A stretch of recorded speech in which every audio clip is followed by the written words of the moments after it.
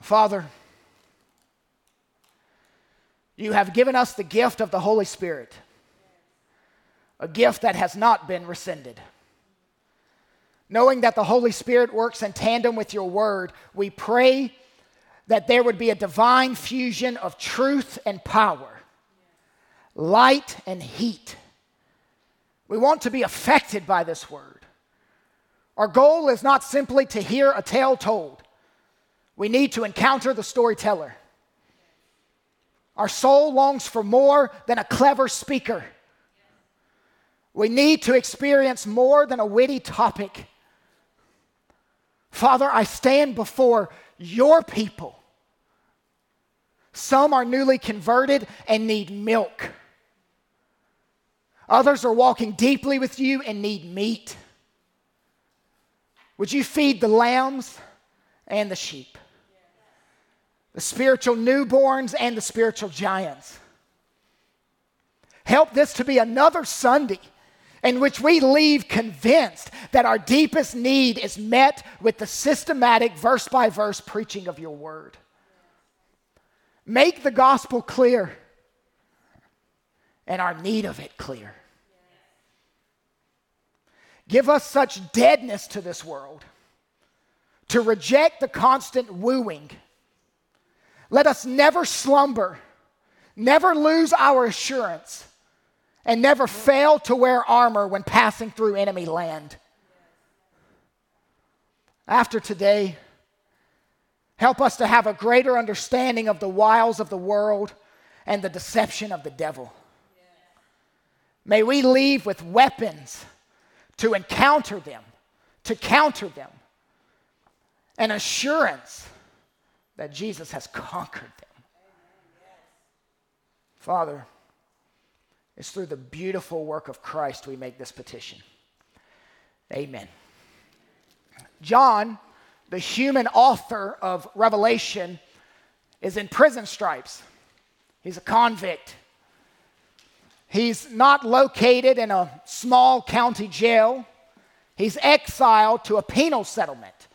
It's just off the coast from where these 7 churches to whom the book is addressed is located. John is dressed in stripes, confined on first century Alcatraz, forced to work a rock quarry. This isn't picking up trash on the side of the road, nor was it railroad tracks and a chain gang. This was brutal and sometimes deadly labor. No cable TV, no 3 square meals a day.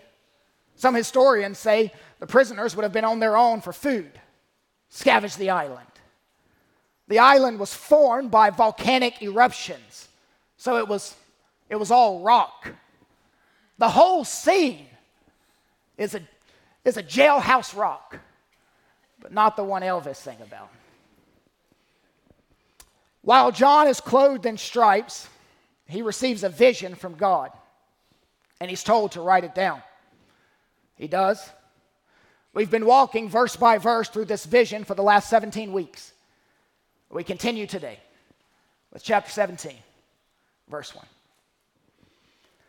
Then one of the 7 angels who had the 7 bowls came and said to me, "Come, and I will show you the judgment of the great prostitute who is seated on many waters." Immediately in this vision, we are introduced to the prostitute of Babylon. Those of you visiting with us are like, okay, you got my attention. I didn't know churches talked about this. Well, friends, let me assure you, I didn't craft this vision. God did. He gave the vision. I'll give you a sermon on the vision.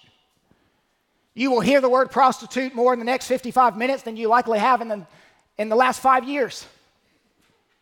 Now, some of you, upon hearing the title of this sermon, some of you parents with young children are thinking, this is going to be an interesting ride home.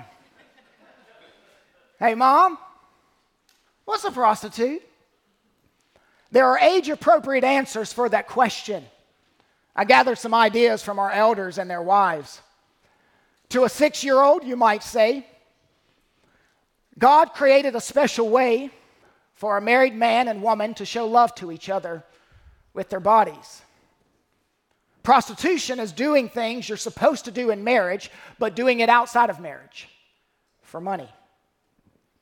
That's what you'd say to a 6-year-old. To a 9-year-old, you might say, it's a sinful person who sells their body to get money. A stranger pays them to have sex outside of marriage. To a 12-year-old, you might say, it's an image bearer who gets money for letting another adulterer defile their body. You might go further into detail to explain to this age group the act of sex, but show that they are doing it without love and without the safety of marriage. Kyle, I'm not sure I want my child to know what a prostitute is. Parents, let me just say this. God used the term, not me. When this letter was first read, it was read to 7 local churches with 6, 9, and 12-year-olds in the audience. I don't think the pastor used a replacement word when reading it to the church at Ephesus or the church at Sardis. I don't believe they edited on the fly. I think they gave the adults and the children the unedited word of God. And maybe it caused for an awkward conversation on the chariot ride home. Someone is going to introduce your children to a prostitute, either through a song, a YouTube channel, or a picture on a student's phone in the school bathroom. Who do you want to define prostitute to them? An 8-year-old holding a phone in the bathroom, or a pastor holding a Bible in a pulpit? Let their first exposure be from the book that God wrote, not a video that Satan edited. One of our former elders, Vance Viscusi, he is now a headmaster of a Christian school in Missouri, said to me, my kids learn new words when they listen to you preach. I asked him, am I too blunt? Do I need to tone it down? He said, no. I want them to hear these words from their pastor with an open Bible in front of him, so they have a biblical grid and a biblical worldview to process the information. That's exactly how I want to introduce these topics to my children.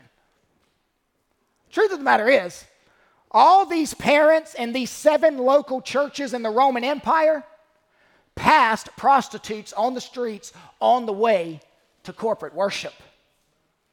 Seneca, a Roman philosopher who lived in this day, called the Roman Empire a filthy sewer.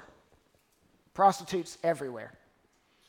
Tacitus, a Roman historian and politician alive at the time of this writing, described the area this way, and I quote, where all the horrible and shameful things in the world congregate and find a home.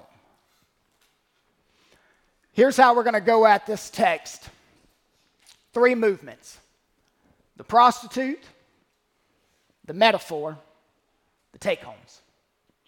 The prostitute, the metaphor, the take-homes. Let's read verse 1 again. Then one of the 7 angels who had the 7 bowls came and said to me, come, and I will show you the judgment of the great prostitute. Where is she? Who is seated on many waters. John sees one of the 7 angels who poured out one of the 7 bowls of God's wrath. And this angel approaches him and says, I'm going to take you on a tour.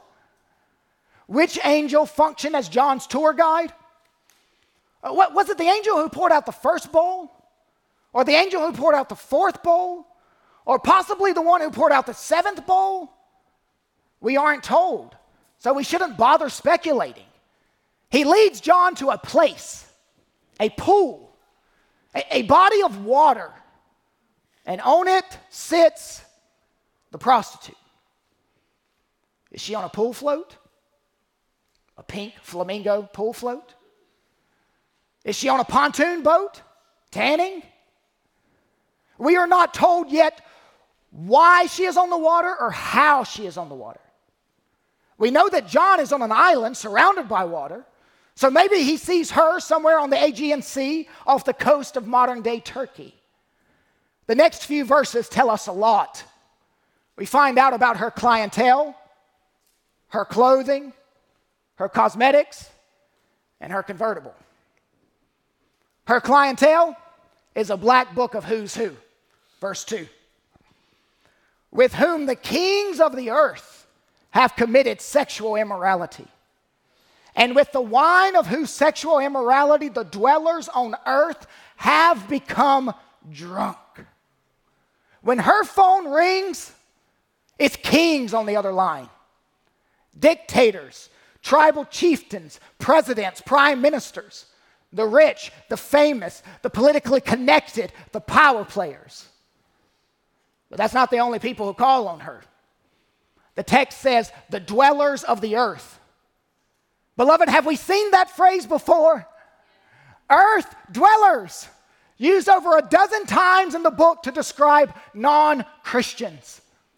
Whether it's the rich and famous or the average and ordinary, they are drunk on her wine. They can't get her off of their minds.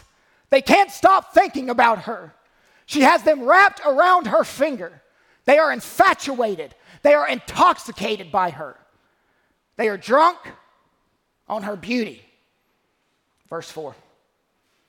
The woman was arrayed in purple and scarlet and adorned with gold and jewels and pearls, holding in her hand a golden cup full of abominations and the impurities of her sexual immorality.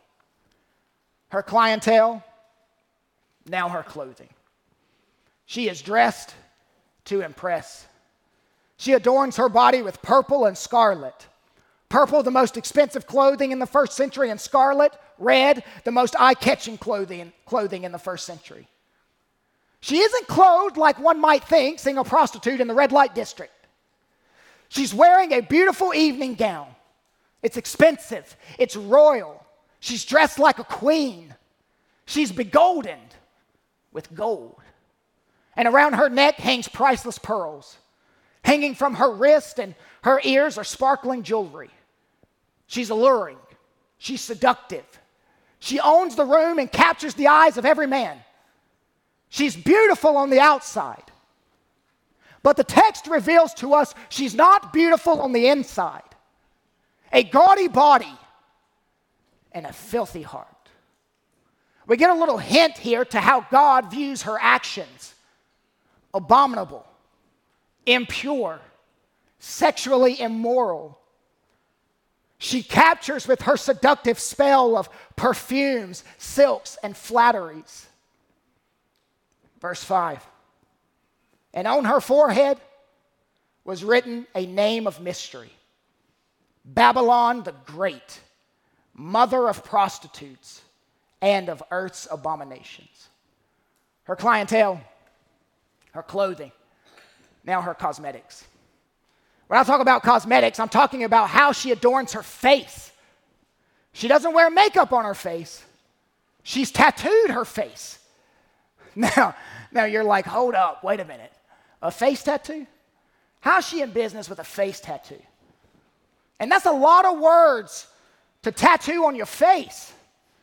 Babylon the Great, mother of prostitutes and of earth's abominations. Even if you do 8-point font, how do you get all of that on one forehead?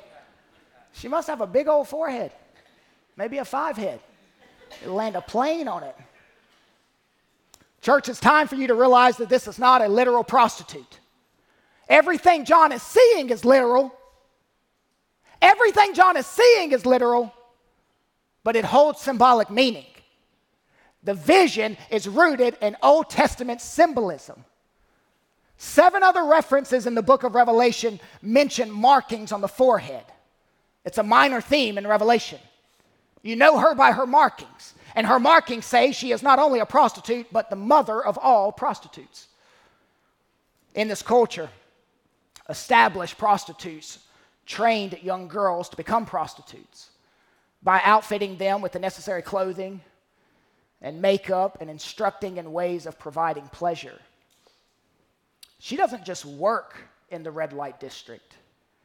She's recruited all the women working the red light district. She's not content with her own evil vice. She spawns her harlotry and abominable practices throughout the world. Her clientele, her clothing, her cosmetics, now her cup. She's holding a glass, a red lipstick-stained glass. It's not a surprise to see this. Prostitutes were known for their love of wine. However, her choice of drink, not wine. Verse 6. And I saw the woman drunk with the blood of the saints, the blood of the martyrs of Jesus. When I saw her, I marveled greatly. In her glass, there's red liquid, but it's not wine. It's blood, particularly the blood of the saints. She's drinking the blood of Christians, those who have been killed. Now let's take a step back and let's just fast forward for a moment. John will somehow be released from his island penal settlement. He crosses the Aegean Sea to visit these 7 churches and give each of them this letter. History records that he was so old and broken down, they carried him from church to church. He read the letter in one sitting to each congregation. Imagine the church at Pergamum. Imagine what they thought as John read this portion, chapter 17. She drinks the blood of saints.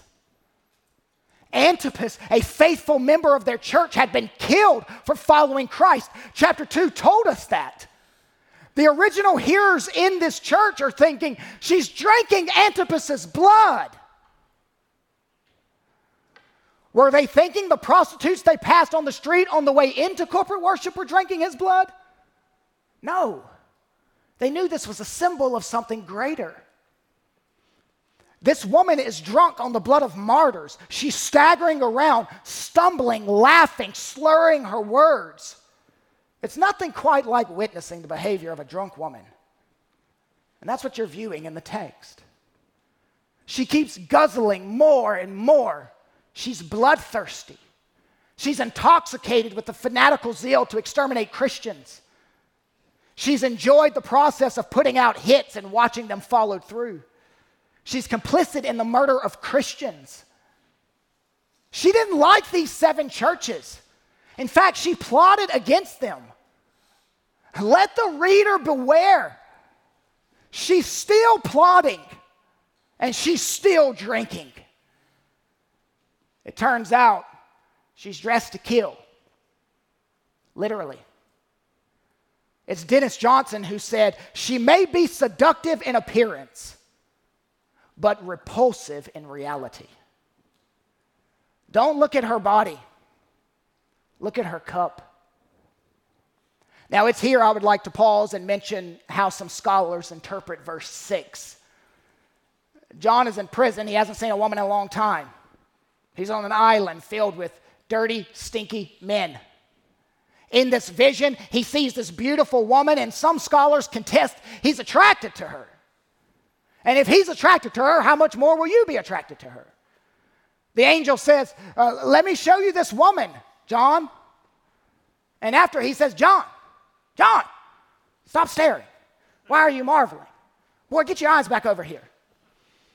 That's a very common interpretation from New Testament scholars and from famous preachers, from G.K. Bill to Matt Chandler. I do not hold to that. The main reason is because the word here, marveled, it's not a sexual word. Whenever it's used, it's never used with lust behind it. There is surprise behind it. John sees this woman and is surprised. He rubs his eyes. Am I really seeing this? Does she really exist? Is this really her work? Is this really what is happening from God's point of view? Yes. Her clientele, her clothing, her cosmetics, her cup, finally, her convertible. We've seen what she's wearing, but what is she driving? Well, John relays to us in verse 3.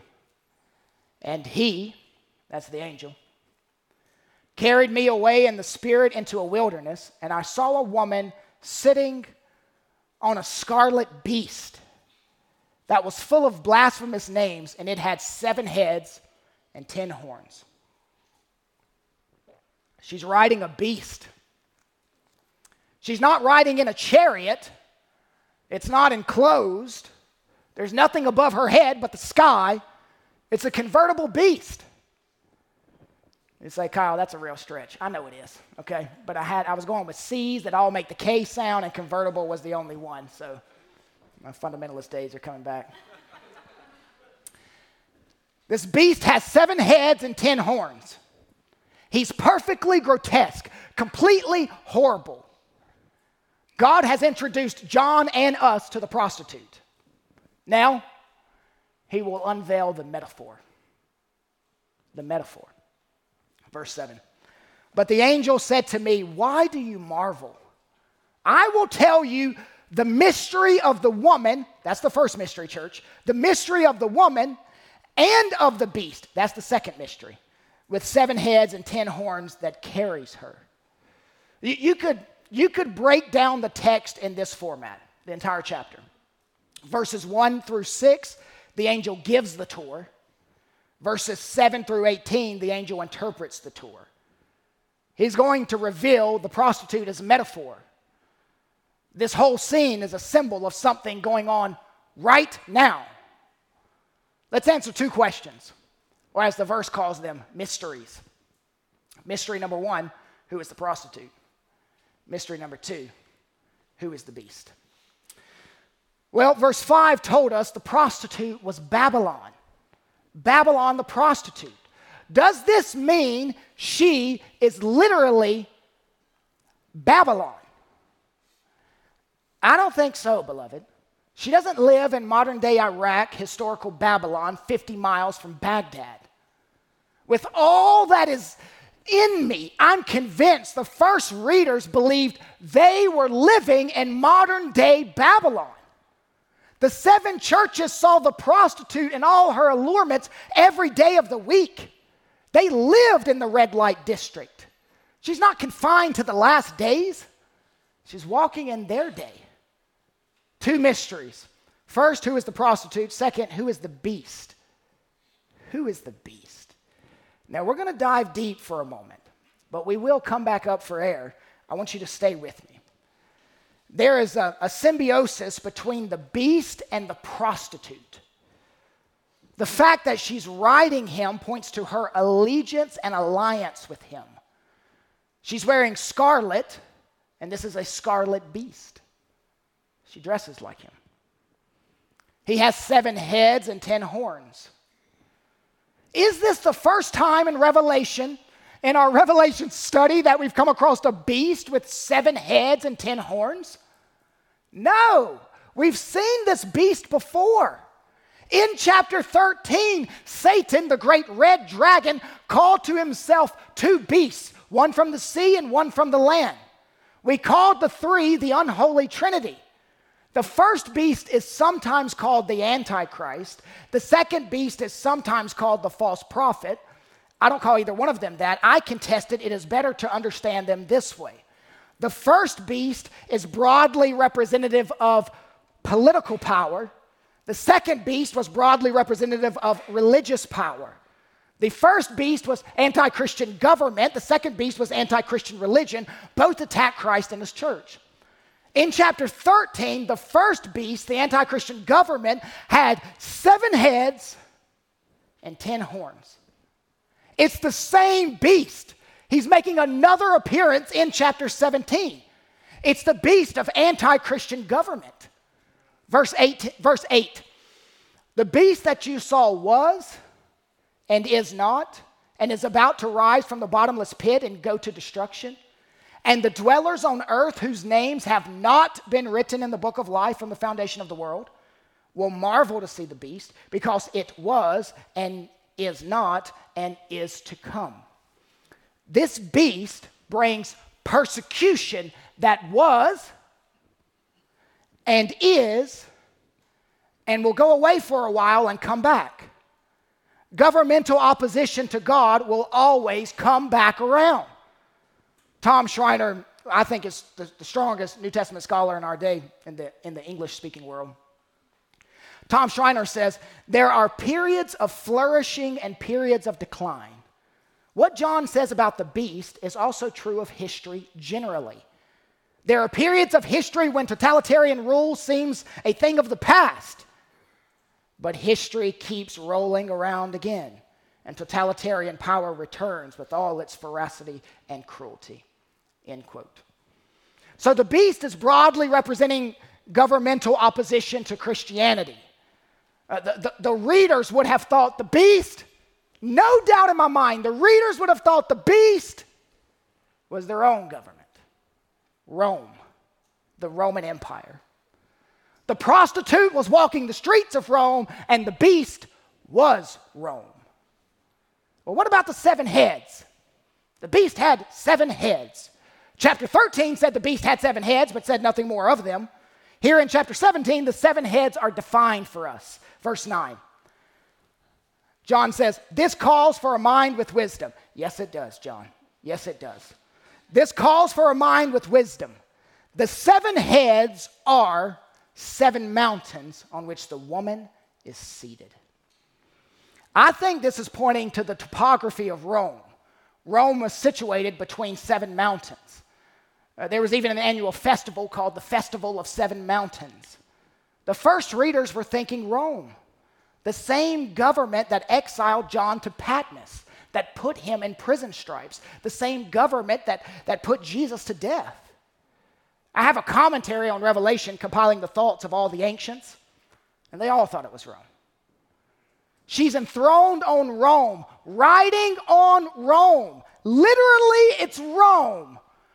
Principally, it's every anti-Christian government.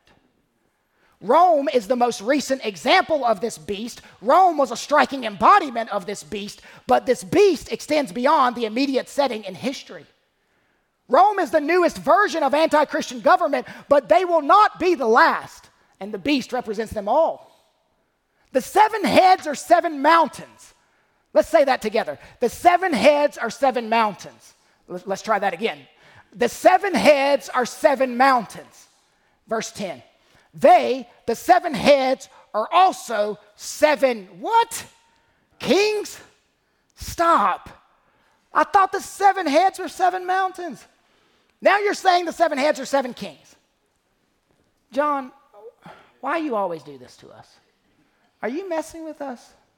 How can one image mean 2 different things? John gives the 7 churches 2 interpretations for the 7 heads.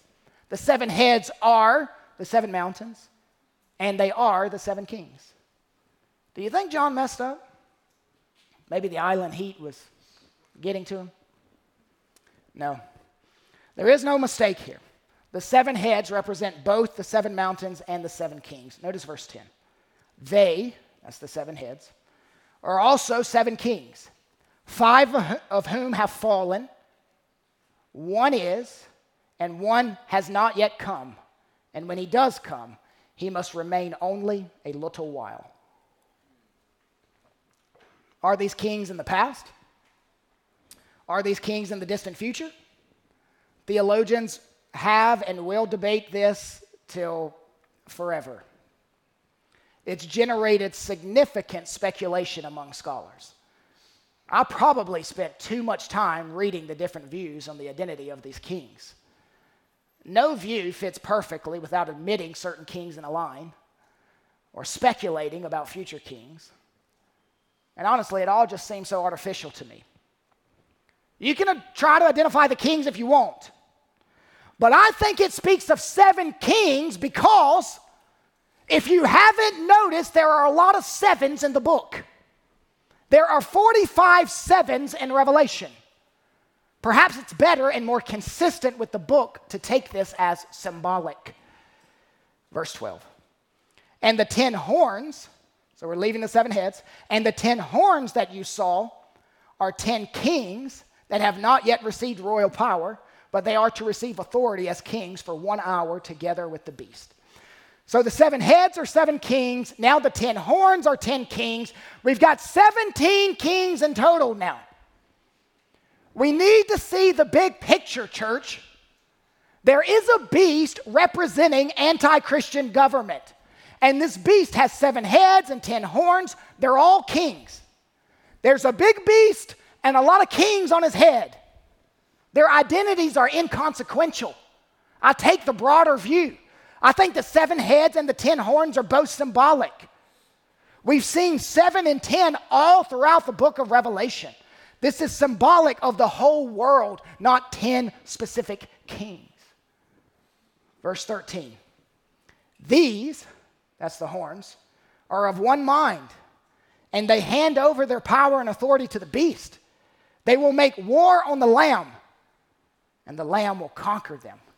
For he is the Lord of lords and King of kings. And those with him are called and chosen and faithful. Satan hates Christianity and always tries to destroy it, go to war with it. The world hates the Lamb and will eventually go to war with the Lamb. They will also go to war against those who follow the Lamb. The point is, the beast's reign holds sway over the entire world, the complete world. The singular purpose of this vision is to declare there's big opposition toward God. There are a lot of kings on the beast, 17, maybe 18. But Jesus defeats them all. How? What's the verse say? Because he is the King of kings. Now let's come back up for air. Let's resurface. You can breathe out. We made it through the explanation of the beast. 2 mysteries, the prostitute and the beast. Verse 5 revisits the prostitute. Verse 15 revisits the prostitute. It reads, "And the angel said to me, the waters that you saw, where the prostitute is seated, are peoples and multitudes and nations and languages." We are now told why the prostitute was first seen on the water. The water was symbolic of all nations. She has some from every tongue hitting up her phone. Water apparently was a formula for universality. The prostitute is universal. The beast is universal. Verse 17 reveals to us that the prostitute was having problems with her ride.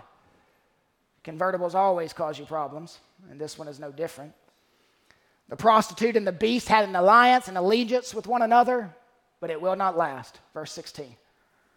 "And the 10 horns that you saw, they and the beast will hate the prostitute.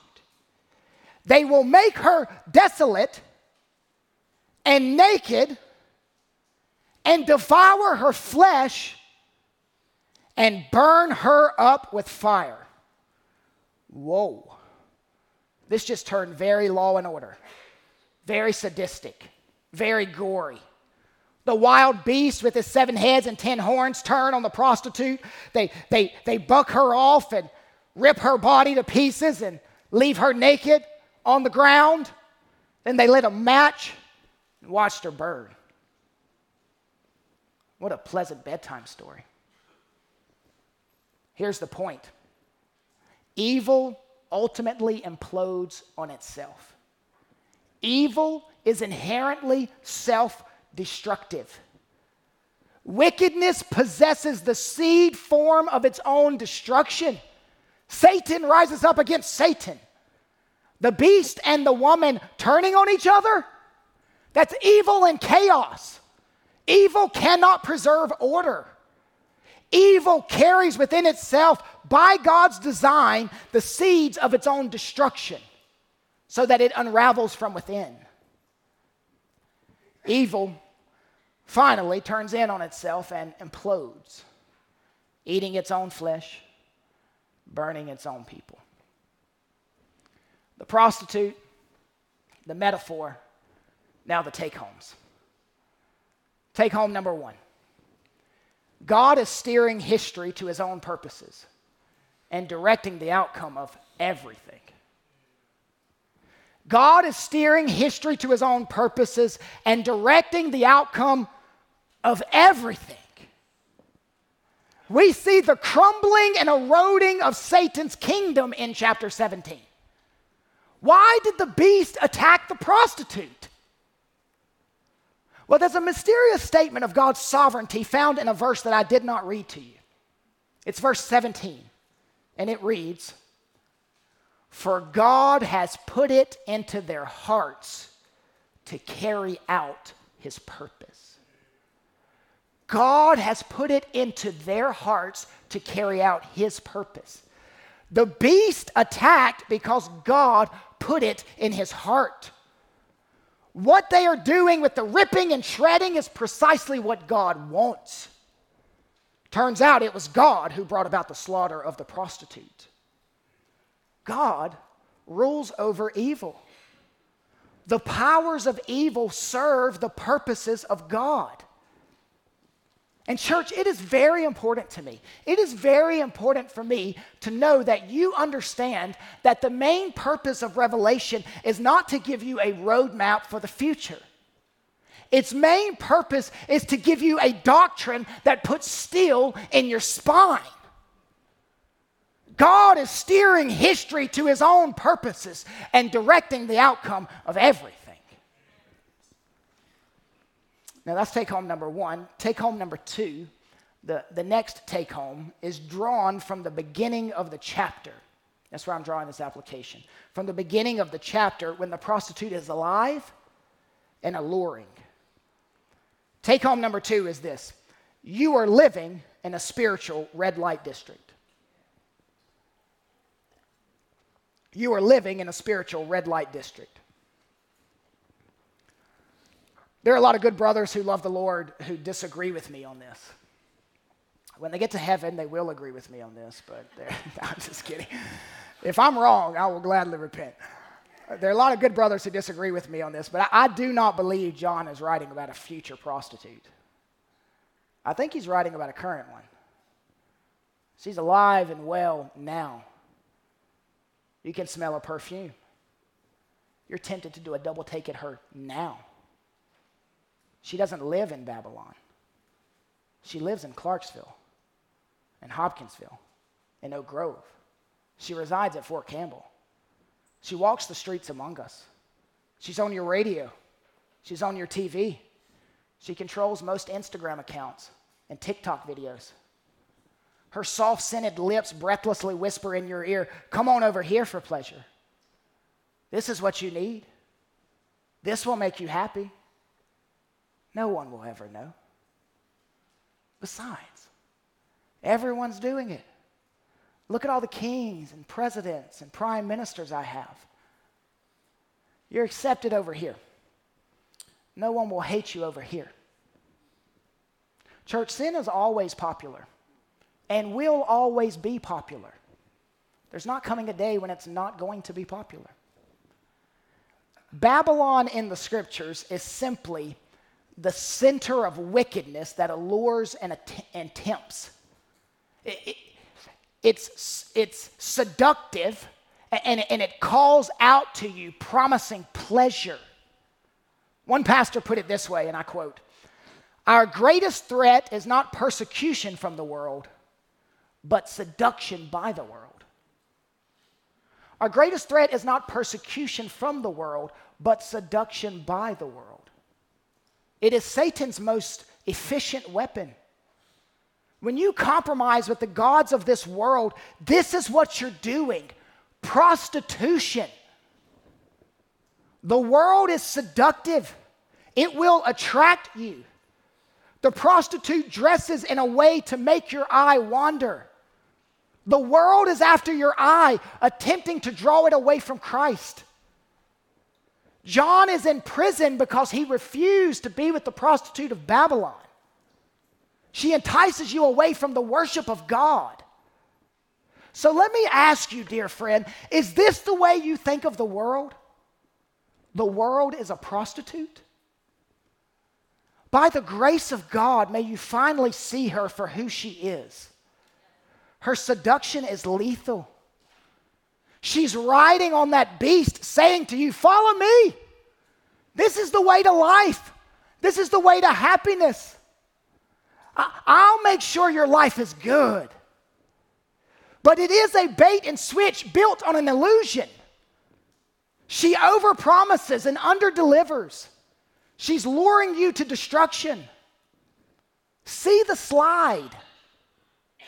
See your slide. You're watching things now you would have never watched a year ago.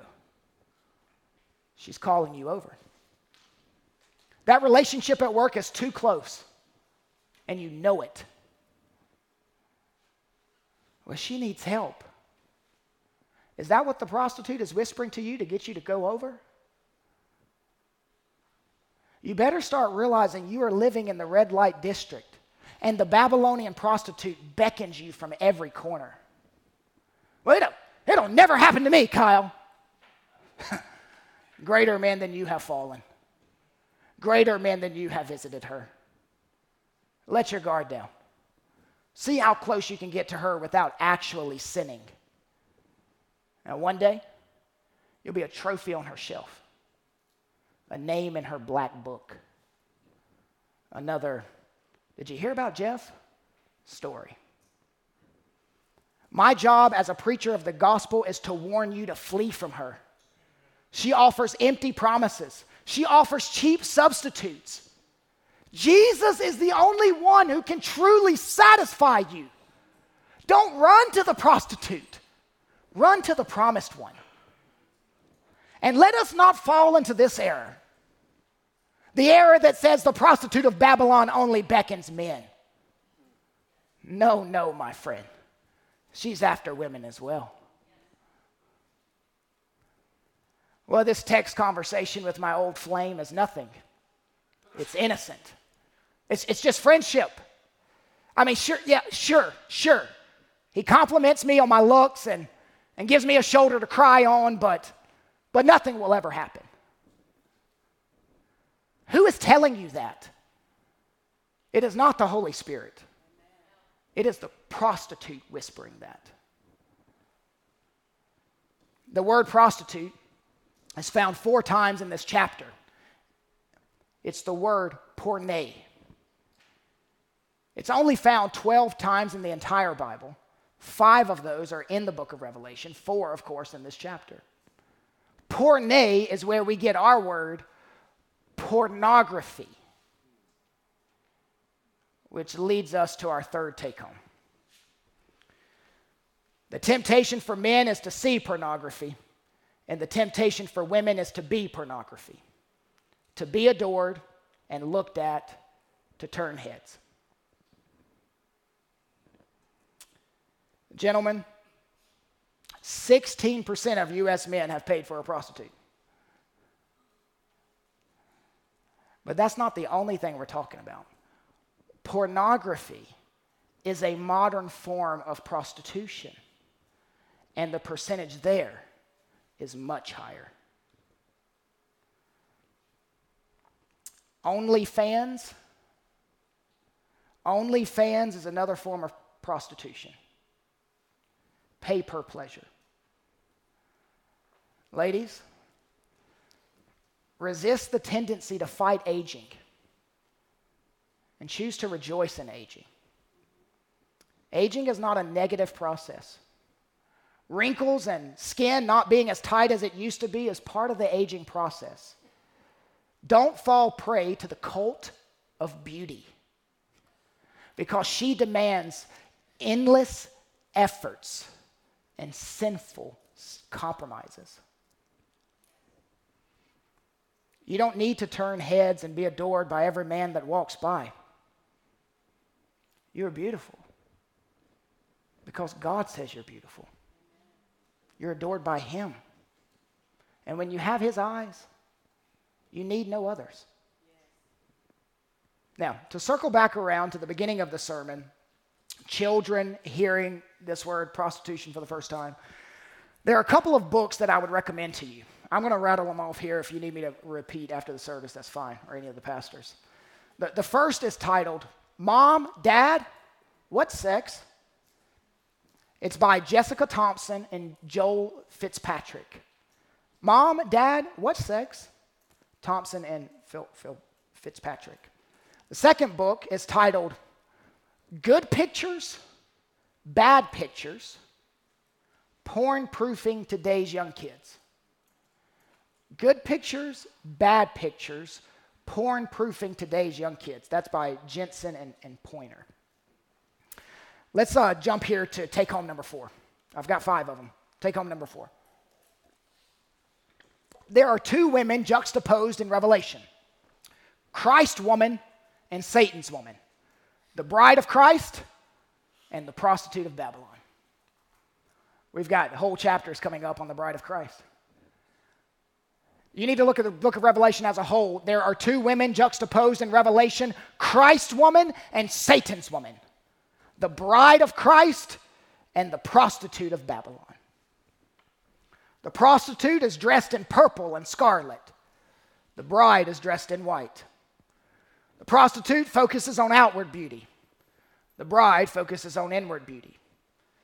The prostitute drinks a cup filled with the blood of saints.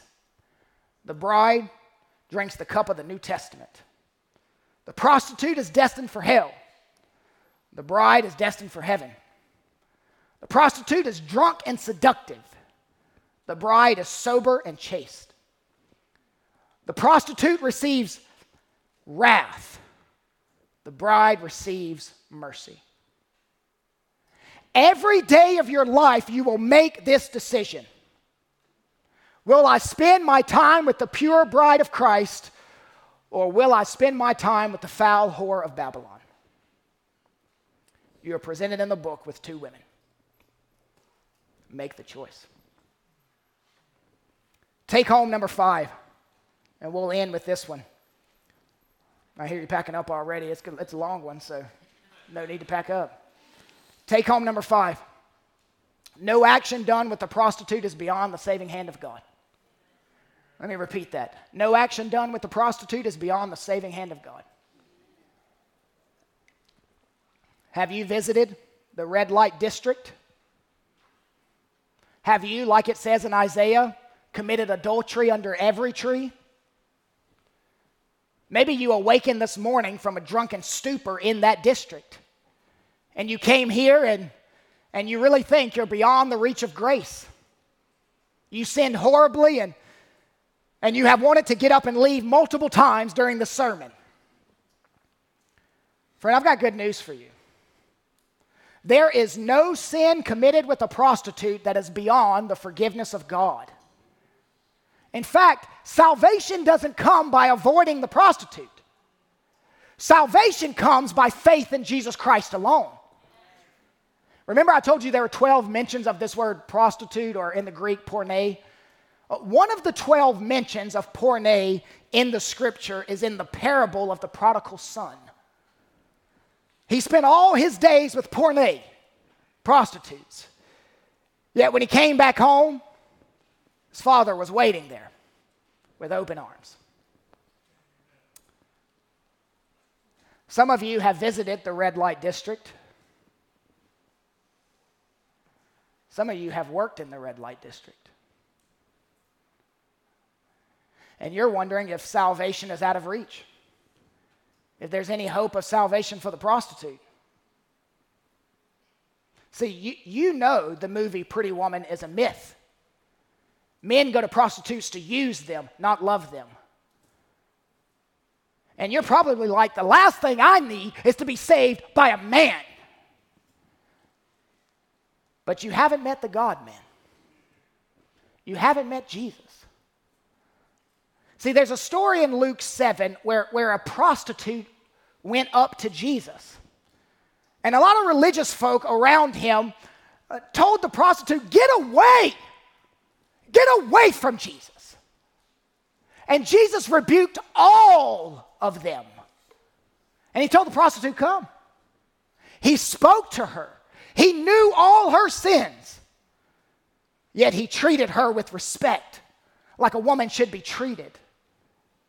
Then in that moment, he gave a call to the call girl. Not a call that would put him in the black book, but a call to salvation. She's received a lot of calls, but no call quite like that call. She left saved, redeemed, clean, purified, and you can too. Run to Jesus. with nothing in your hands, simply to his cross you cling. There are more mentions of prostitutes getting saved in the Bible than Pharisees. Jesus actually said to Pharisees, publicans and prostitutes go into the kingdom of God before you. Jesus delights in making trophies of grace with red light Rahabs. See, the book of Hosea presents all God's people as prostitutes. But there is one who pursues and pursues and pursues the prostitute no matter what acts she commits. He just keeps going after her and after her with love and forgiveness. Hey, Pharisee, rule keeper, people pleaser, if you are saved today, it's because you kept going to the red light district and Jesus kept forgiving you and calling you to himself. Every Sunday, you don't like this, and I know because the amen stopped. Every Sunday, we gather as a bunch of former prostitutes, and we hear from God's word as he matures us, and that former lifestyle begins to lose its charm and seduction, its lure. And we begin to see Jesus as most beautiful. Now, chapter 17 is not mainly about sexual sin. Chapter 17 is not mainly about sexual sin. But sexual sin is so serious because when the Bible wants to shock you, it puts compromise with the world in the category of sexual sin. Let's stand.